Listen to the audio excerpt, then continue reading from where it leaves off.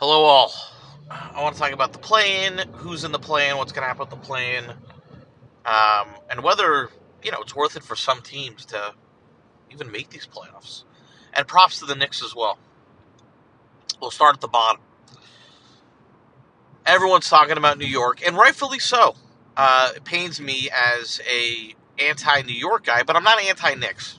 The Celtics-Knicks never had a rivalry. We were never good at the same time. Even now, because we're not good, the Celtics meaning. But you got to give credit to what the Knicks are doing. I've said this before, and I'll say it again. Tom Thibodeau is doing one of the best coaching jobs I've ever seen in my lifetime. Sounds like a crazy statement to say, but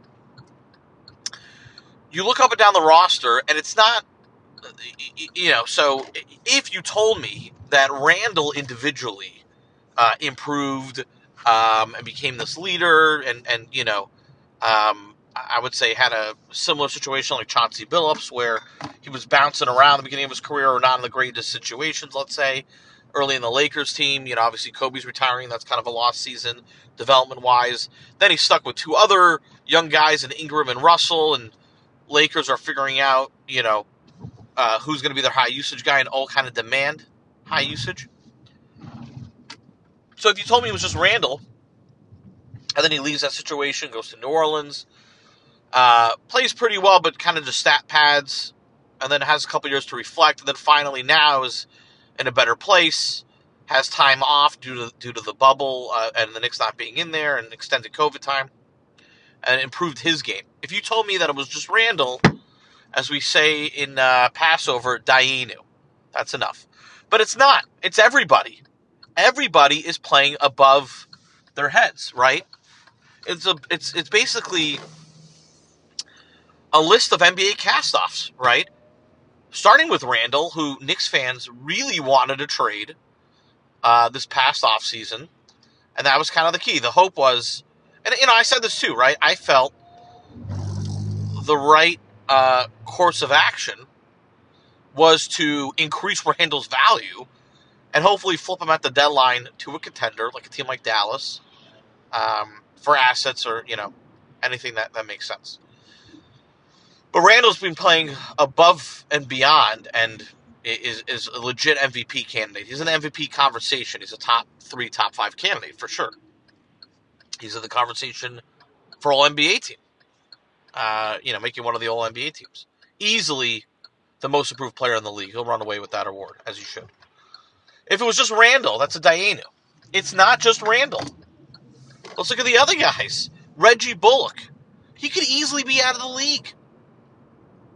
Bullock was floating around from team to team. Great spacing, two-way player. Nice solid role player. Kind of a poor man's Danny Green.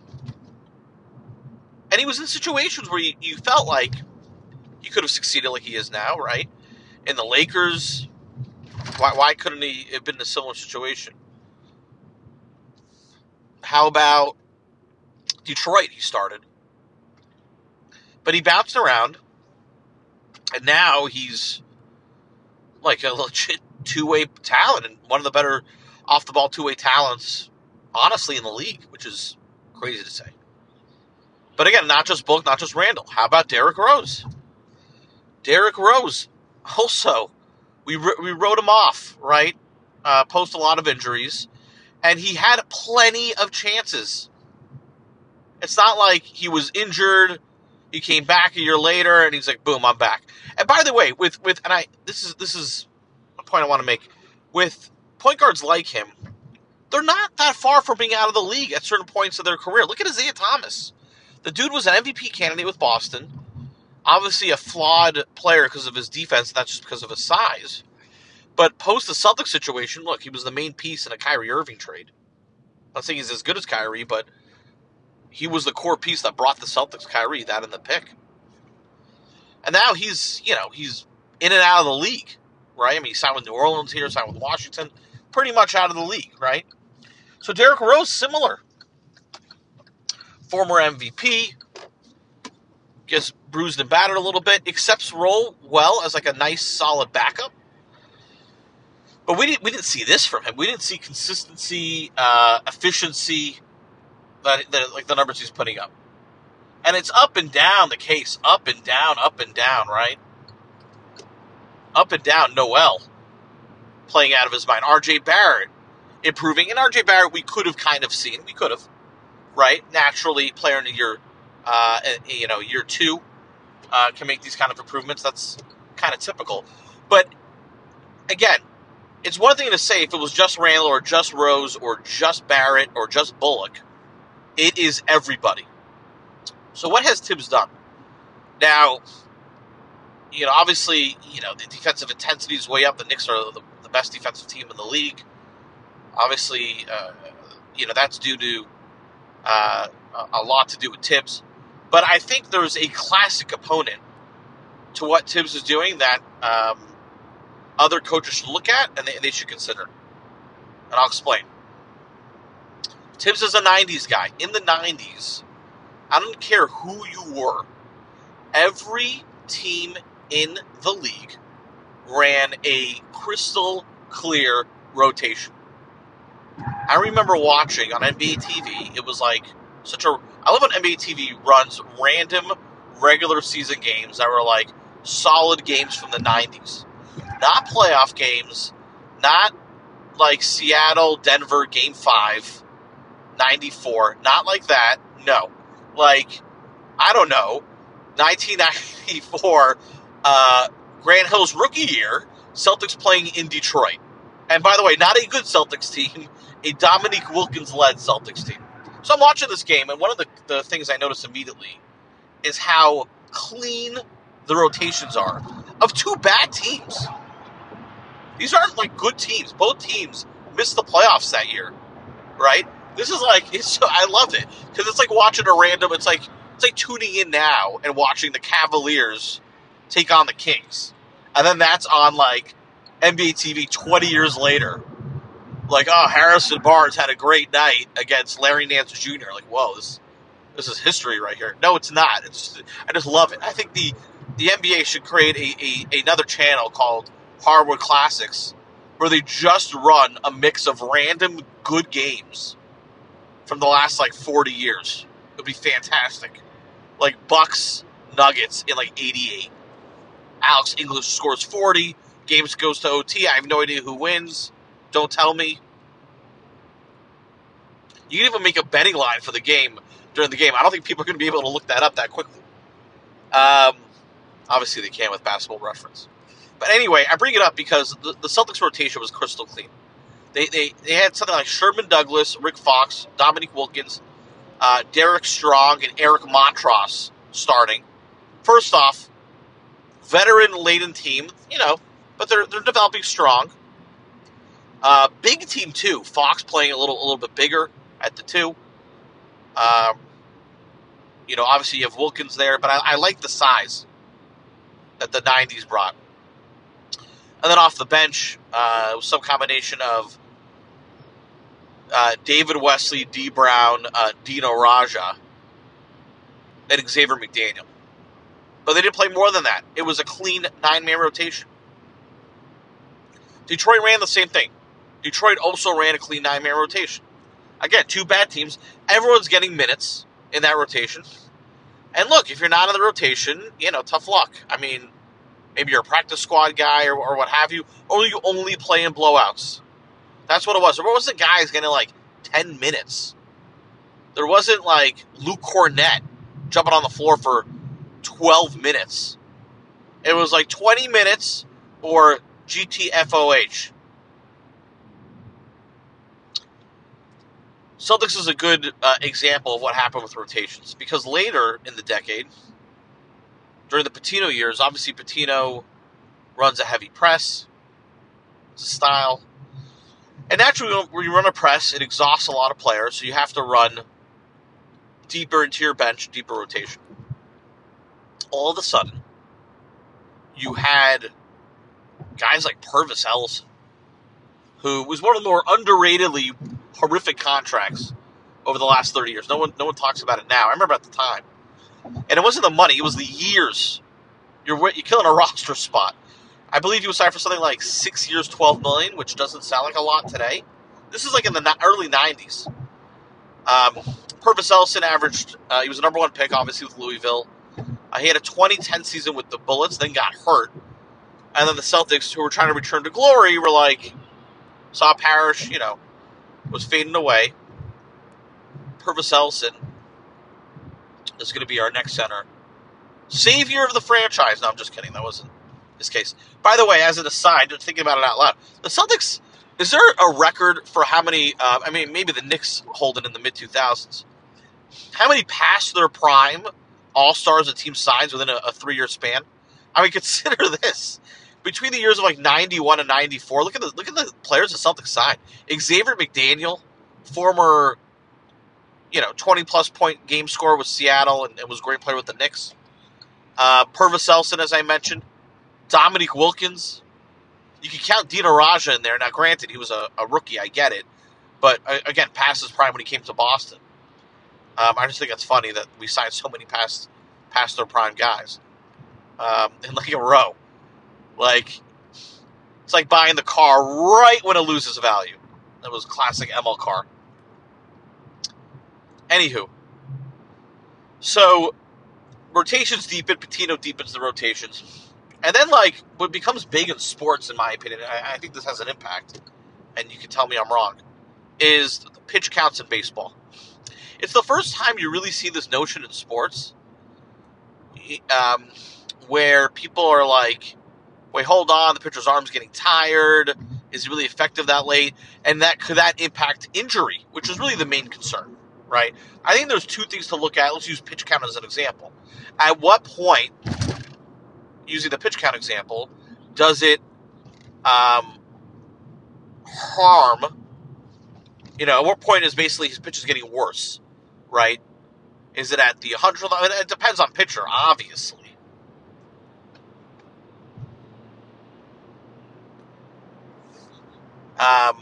But I think there's also the component of a long-term impact, right? You look at Strasburg is the classic example when Washington wanted to be hesitant at making the playoffs, and they were very strict with his pitch count because I think they were afraid of obviously future injuries. You saw guys like the Cubs aces like Wood and Pryor, and Pedro Martinez even was very, I would say, nimble and rail thin, and everyone was kind of afraid of his arm going, and you had that a lot in baseball. It's obviously the way they throw, but pitch count's a big deal. So this became big in like the late 90s. People were now reporting on it, what the guy's pitch count is. More so, I think, the prior years. And then baseball started evolving more middle relief, and you really saw those guys, become a bigger part of it versus other seasons, right, where you're willing to kind of go with your pitcher longer. So the NBA kind of sees this. I don't know if they took it from baseball, but it was the first time a sport did it among the four major sports as a concept. And I think they took it. And they started looking at, minutes, right? I remember like Antoine Walker used to average like 40 minutes a night. Does anybody average 40 minutes a night anymore? No. Maybe in the playoffs. But in the regular season, no one's averaging 40 minutes a night. You're not going to have stories anymore of like Kevin Johnson playing every minute of a triple OT game in the finals. That doesn't happen anymore. So the minutes became a bigger deal in the NBA, and I think this is what's great about the story. The where it hit its head is with Thibodeau. Why? Because now it becomes more of a deal in the 2000s. People are looking at minute count and ensuring their stars aren't getting overwhelmed with minutes. But the one coach who comes in and is like, F that. I'm playing my best players, who I think are going to win the game for me. And if they're playing 38, 40 minutes, that is what it is. They're athletes. And that was Tibbs with the Bulls. Luol Deng getting heavy minutes. And then the mantra and the stories just kept being, he's running his players to the ground. He got into a fight with then GM John Paxson about, playing Joakim Noah too many minutes and Gibson too many minutes and Deng too many minutes. So he got this like bad reputation of being like anti-modern NBA. Forget the whole 3-point revolution. he wasn't anti that. He was obviously a defense first guy, but he was running, guys to the ground. And that's what they said. That is what the narrative was about him. Again, this is, perception is reality concept. So Thibodeau gets harmed for that. The Bulls, I think, hit their peak under Thibodeau, right? They compete with LeBron. They go to the conference finals. They give him a good fight, 6 games. But they can never really get over that hump. And then Tibbs is ousted. And, let's just look at what happened. Tibbs is ousted. They want to go the opposite way. It reminds me of the Phoenix Suns in the mid-2000s. When the Suns had D'Antoni, they couldn't get over the hump. So they go the opposite way, right? They get Shaq. They're like, actually, we need to go old school. And they hire Terry Porter as coach, and that didn't work out either. Right? Maybe you don't have to go so drastic of a shift if you're that close. Something else needs to change. Bad analysis, by the way, on these teams. Both teams. Right? D'Antoni wasn't the problem in Phoenix, as evidenced by his future career. And Tibbs was not the problem in Chicago. Obviously, we know the rest. They get Hoiberg, and then they really just go further down. And I don't think people gave proper credit to Tibbs being one of the main reasons why they were kind of the upper echelon of the East at the time. They just chalked it off. They're like, well, he ran people to the ground. He's so anti, get off my lawn, okay, boomer, this old school guy. We're not going to retain him. And I think he was done dirty by the media a little bit, and has this weird stain for being anti-minutes or whatever you call it. Fine. He goes back to Minnesota. Tibbs goes to Minnesota. He's reunited with some guys. And by the way, the West is lethal, as we all know. And Minnesota, I hate using this term, does not have a lot of winning players, let's just say, right? Obviously, he brings his guy Taj Gibson there. He loves Taj Gibson. I feel like, when Thibodeau goes on vacation, he just brings Taj Gibson. And Minnesota, under Tibbs, which has a flawed team and guys that don't try hard on defense, let's just call it for what it is. Karl Anthony Towns, cough, cough. Make the playoffs. They made the playoffs under Tibbs. Granted, they have Butler. They still made the playoffs. Now, look, I get it. They lost. They played against Houston Buzzsaw. Towns was exposed in that series, in my opinion. But they don't, again, bad self-analysis. Do not pinpoint the real issue. Minnesota has this constant theme. I can go over this. This is another pod. Where they have to constantly cater to Karl Anthony Towns. Why? What has the guy done for you? He's a flashy, nice offensive talent. Probably, but he's not going to be the number one guy in a team that does anything. Just, they got to unload him. It's not a good situation. So Tibbs doesn't get credit for Minnesota either. They have Butler. They didn't do well in the first round. And he's let go of that. So now Tibbs has a deep stain. He's let go of 2 situations that seemingly had talent, but what people don't look at, what happened to those teams after he left? Minnesota kept getting more talent, right? They got Russell recently, and they haven't done anything. They've gotten way worse. Now, granted, Butler left. I get it. They traded him. They had to. But Tibbs was not the problem. That's the main thing. That's the main point here. Tibbs was not the problem.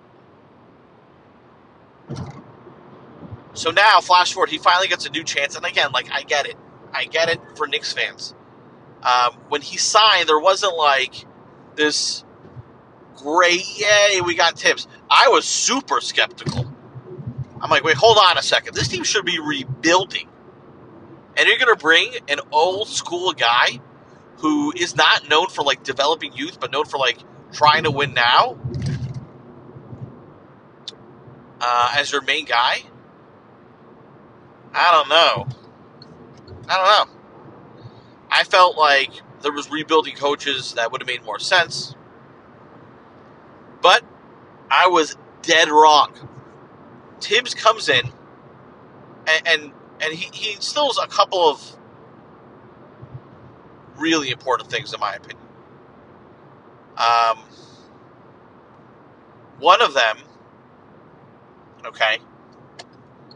is just a clean rotation. You got to figure out when you're taking over a team, a good example is like, and other coaches have done this. The old school coaches do this. Another good guy who's done this um, real well is honestly Nate McMillan right now with Atlanta, who's improved under him, right?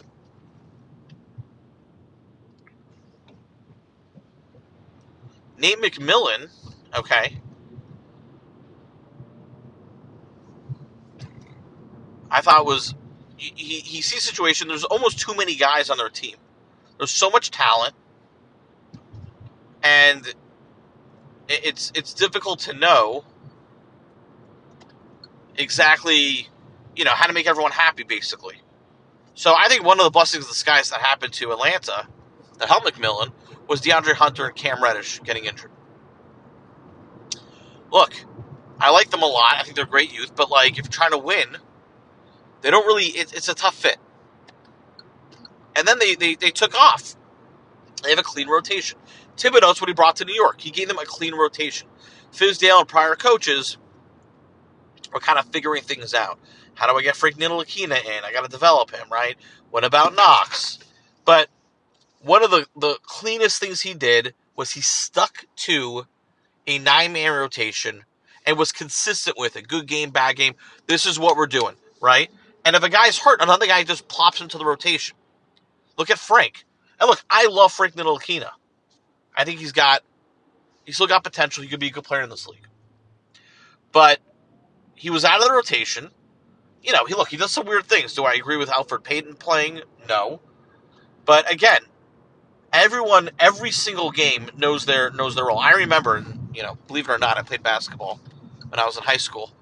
And there's a story. We played against I was a senior. The coach hated me. I got minutes 9th, 10th, and 11th grade. New coach comes in. I'm right on the bench. Not a fan of. I play like Eddie House, so he didn't really like this, 3-point line style. Even though I was ahead of the curve, modern NBA wise. And we're playing against the team randomly, and one of our guards are hurt. That starts, but in practices, I was playing the same role. I was just backup, 11th man or whatever. Nothing to write home about. And I remember being in the locker room before the game, and he's like, "Okay, we got a new starting lineup tonight." And I'm like, "Okay, I guess he's gonna try, I don't know, this other guy instead of the starting shooting guard." And he's going over, and he's like, "And we're gonna go with Rosenberg at the 2." And I'm like, "What the hell? Where did that come from?" I wasn't even playing with the starters in practice. I was so confused and like kind of surprised by it.